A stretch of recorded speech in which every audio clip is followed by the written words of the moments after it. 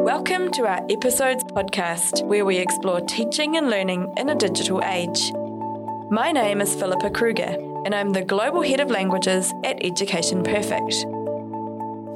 In this episode, I chat to Beck Ramsey, who is one of our amazing teacher consultants here at EP based in South Australia.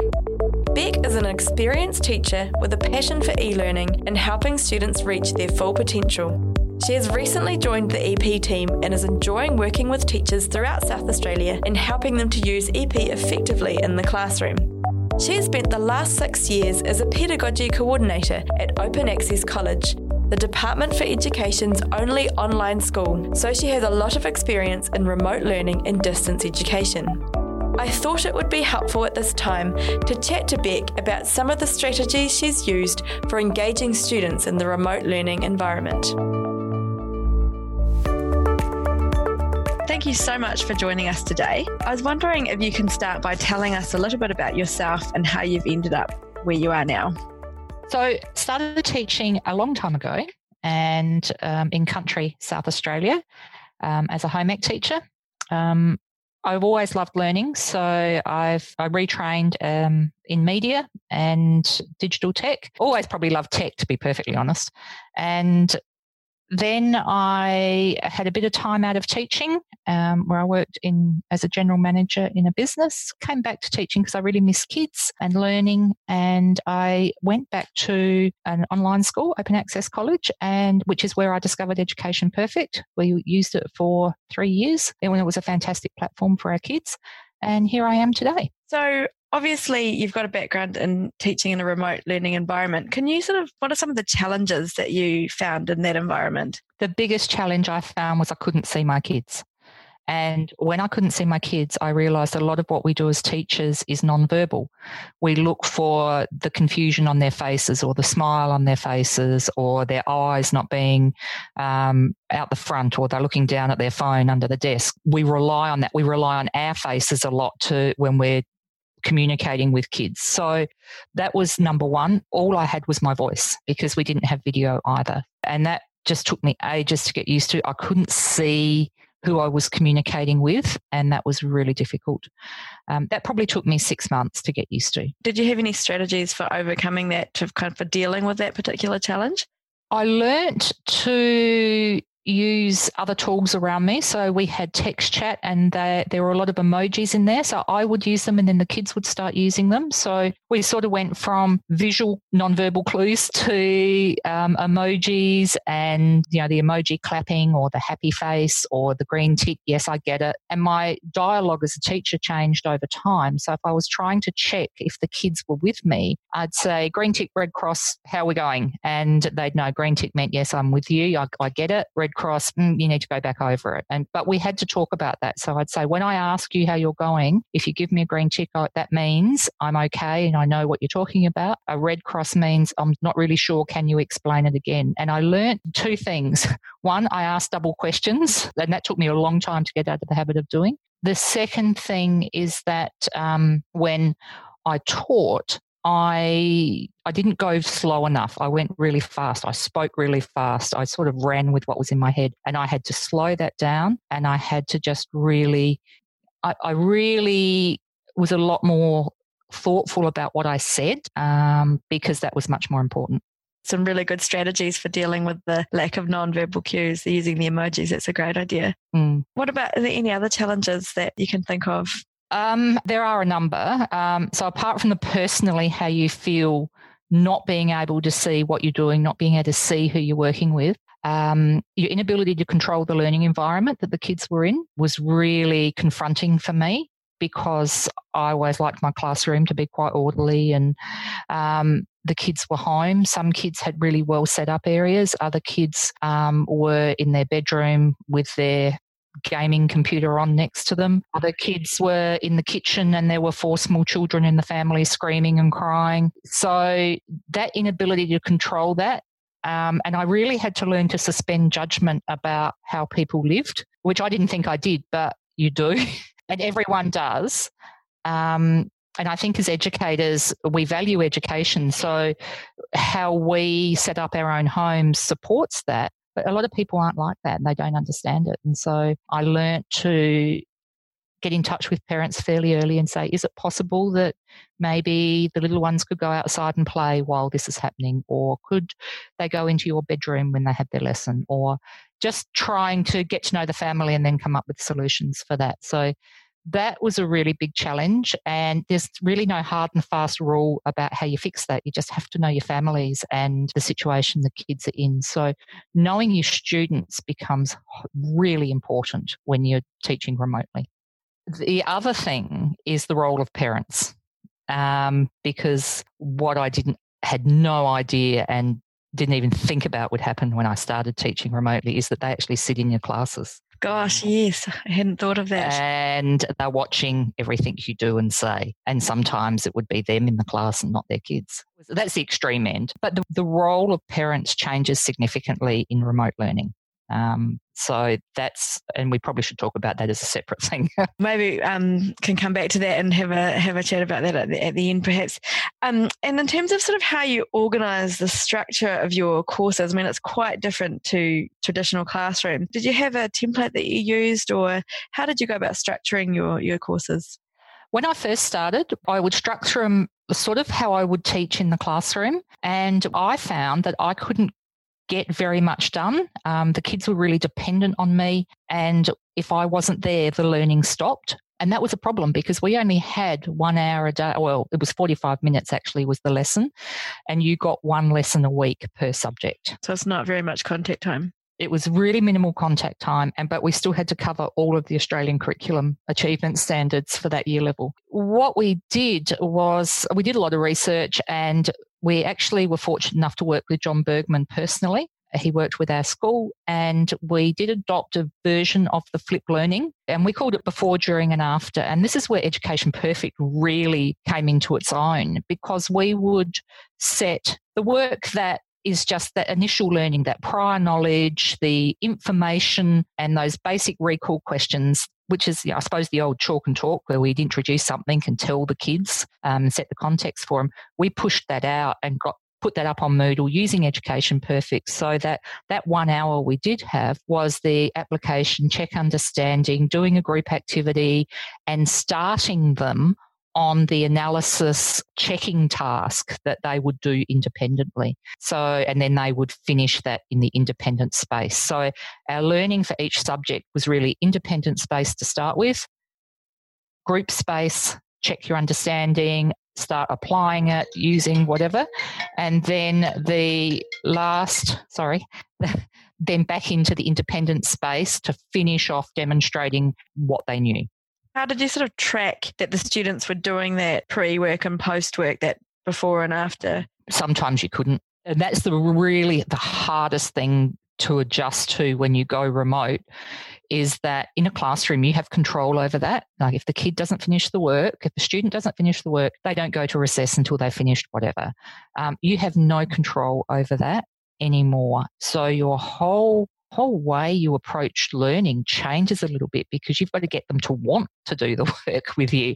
And that's not a bad thing. If they're actually able to self-motivate, then they do learn, and they're choosing to learn, which is wonderful. And that's, again, Education Perfect. It's probably how we came across it, is that ability to check before we'd start the lesson that the task had been done. So we'd jump in and we'd check the progress, and we'd know who'd done what. So we knew what point to start with the lesson, and we knew if the whole class had trouble with something, we knew we had to change our lesson. And that happened on the odd occasion too, where what we thought we were going to do had to change when we had a quick look at what the kids didn't know prior to coming in, because we'd obviously over-assumed where they were at. But one of the things of the flipped learning is that the kids don't get to join the class until they've done the work. So we actually had a collective decision across the year level that we would ask them to leave the class and come back when they'd done the work. And they would leave, and then they would all come back. Like, right, yeah. Everyone thinks, if you're told to leave the class, they're not coming back, but they do. That's an interesting strategy. The other thing about online learning is it's really lonely for kids. Everyone thinks it's great for a week or two, don't have to go to school. But teenagers, particularly young people, school is really social for them. And then when you take that away, the online space becomes really important, because it's when they're seeing someone else outside the house and seeing friends. So that's a bit of a motivation too, to come back and join in the class. And did you have any other strategies for kind of helping with that socialization, making them feel like they're connecting with others? We got really inventive with that. We would do all sorts of things. We would have pet days where we would put our cameras on and show our pets. That's so cool.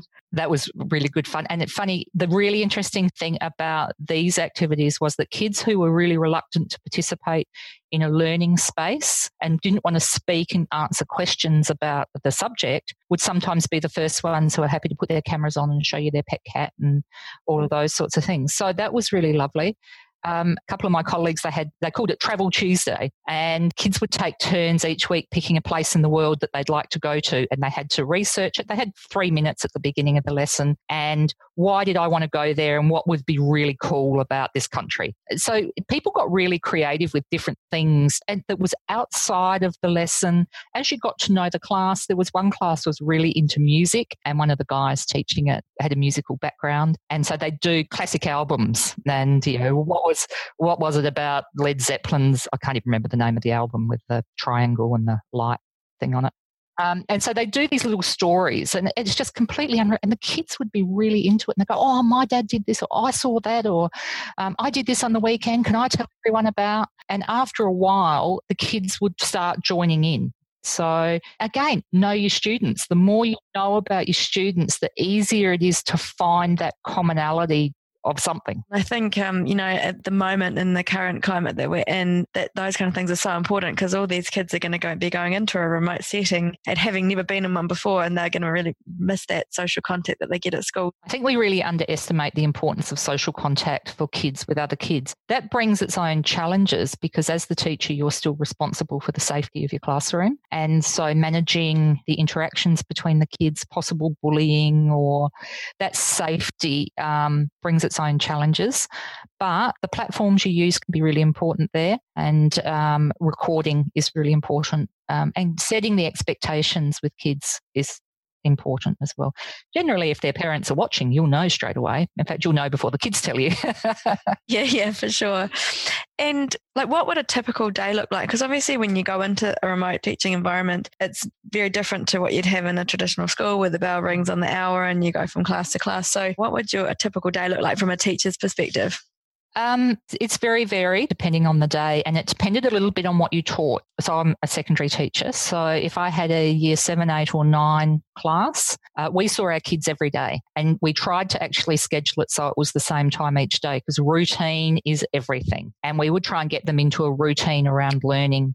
So class is at 9:30. That means you get up, you've had your breakfast, you're on your computer by 9 o'clock. At 9 o'clock, you need to open Moodle, look at what the before lesson task is. If you finished it, then you get to go and play with your cat, and then you come back, you log on and everything's ready to go. So we were quite explicit in our expectations around that, what times we expected them to do things. And sometimes at the end of the class, if I wasn't teaching anything else, I would sometimes stay with kids. Go, okay, class is finished, but I'm staying here while you finish your task. You can ask me any questions if you want to. Year 10, 11 and 12 was quite different because you only saw them once a week, and that was a lot harder. And a lot of your time was actually spent either creating resources and putting learning materials up, or doing one-on-one tutorials, ringing kids, checking through the work they'd done. If they hadn't done it, getting on the phone, going, "Hi, I can see you're struggling," or "You haven't started yet. Can I give you a hand?" That's pretty intensive. It's a lot involved in the process rather than just having those 1 hour a week of classes. It's high intensity for the teacher. It is. And it's funny because when you're in a face-to-face school, you have your 4 lessons a week, and you'll do explicit teaching in some of those. The kids will be working on the assignment. You'll be walking around just checking how they're going. In other ones, you might do a test, however it works. The time we had with kids was was the stuff we really had to do with them. And then outside of that time, even though it wasn't scheduled, we would book time with kids, ring them, contact them. They wouldn't always answer our phone calls, let's be honest. But that was when we did that follow-up to make sure that there was learning happening when they weren't with us. You mentioned earlier a little bit about the role that parents play. How would you communicate your expectations to parents? The relationship between teacher, student and parent changes a lot when you go remote because the parent is the one who's there with the student while they're learning, not you. You and the parent nearly swap over a little bit, but they still need to be the parents. And parents get really anxious about their kids not being at school. They get anxious about their kids falling behind. They get anxious about whether they're going to be able to answer the kids' questions, particularly around mathematics and science. They get anxious about their kids not being up to speed. And so that part of my role was to help them manage that anxiety. And we used to communicate regularly with our parents. We'd meet them on enrolment, and then I would ring them a lot. And certainly in that first bit, I'd ring and go, "Hi, it's Beck. Just ringing to see how you're going. How's the learning set up? How's the routine going? Are you feeling okay?" And then they would ask whatever questions they wanted to ask.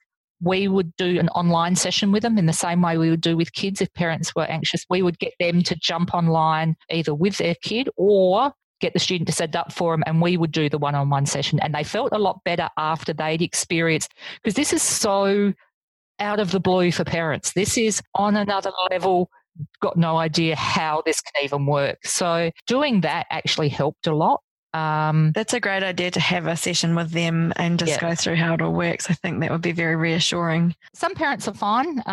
What you really want them to do is to continue to be the parent, though. And we would talk really explicitly with parents about the fact your role is to just be the parent. So we don't want you to teach them the maths. We want you to help them persevere, to not give up, to, if they can't do it the first time, where are they going to find the answer? Take a break, come back. So all those problem solving, perseverance, resilience behaviours that we need around learning was what we would talk to the parents. How can you support that in your student? Our job's to do the teaching. If you're having lots of trouble, jump on the email, let us know, give us a call, and we'll do a one-on-one and we'll just work this through. Being so open and connected with them, that's fantastic. And did you have any particular strategies that were your favourites to sort of motivate students and engage them above and beyond what we've already talked about? Never underestimate the value of a chocolate frog in the mail. Awesome. And we literally would, but we never sent them for getting an A or a B. We would send chocolate frogs when kids did something that they'd really struggled with or had been a really big deal for them to break through and do, like speak in class or put their video camera on or complete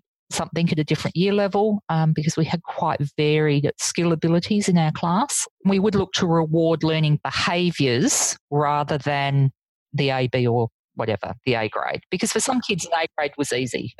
Whereas for other kids, getting a C was like they'd worked really hard. And we would post them. We'd post out chocolate frogs. And the kids, they would get so excited. I bet they would, yeah. Because it's such a novelty to receive something in the post, yeah. Yeah. The other thing we would do is there's a platform called Kahoot, and we would just drop out some of the EP questions that we'd used earlier in the week and we put it in Kahoot and we'd have a class competition. And the kids loved it. I'm just going, this is really just a test. We're just doing a quick recall test of what we've done during the week. The kids loved it. And so every fortnight we'd do Kahoot Friday, and everything we'd done over the course of that fortnight was in there, plus some general knowledge, plus maybe something someone had shared during the week in the class, plus, something that had been in the news. And we would do 20 questions. And the kids, they were right into it. That was big deal. And so we would send out frogs for that as well. Oh, cool. That's a great idea to combine the two platforms and use the questions from EP within the Kahoot. That's a cool idea. And good to know that Kahoot works through a video conference environment as well.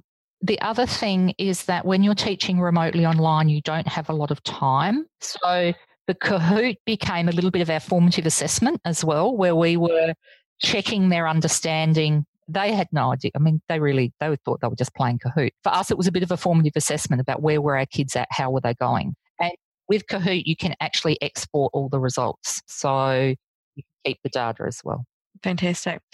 I think, that's been some fantastic ideas that you've shared. In summary, do you have any advice out there for teachers who are all of a sudden kind of forced into a distance learning environment? What would be your key advice for these teachers who are listening today?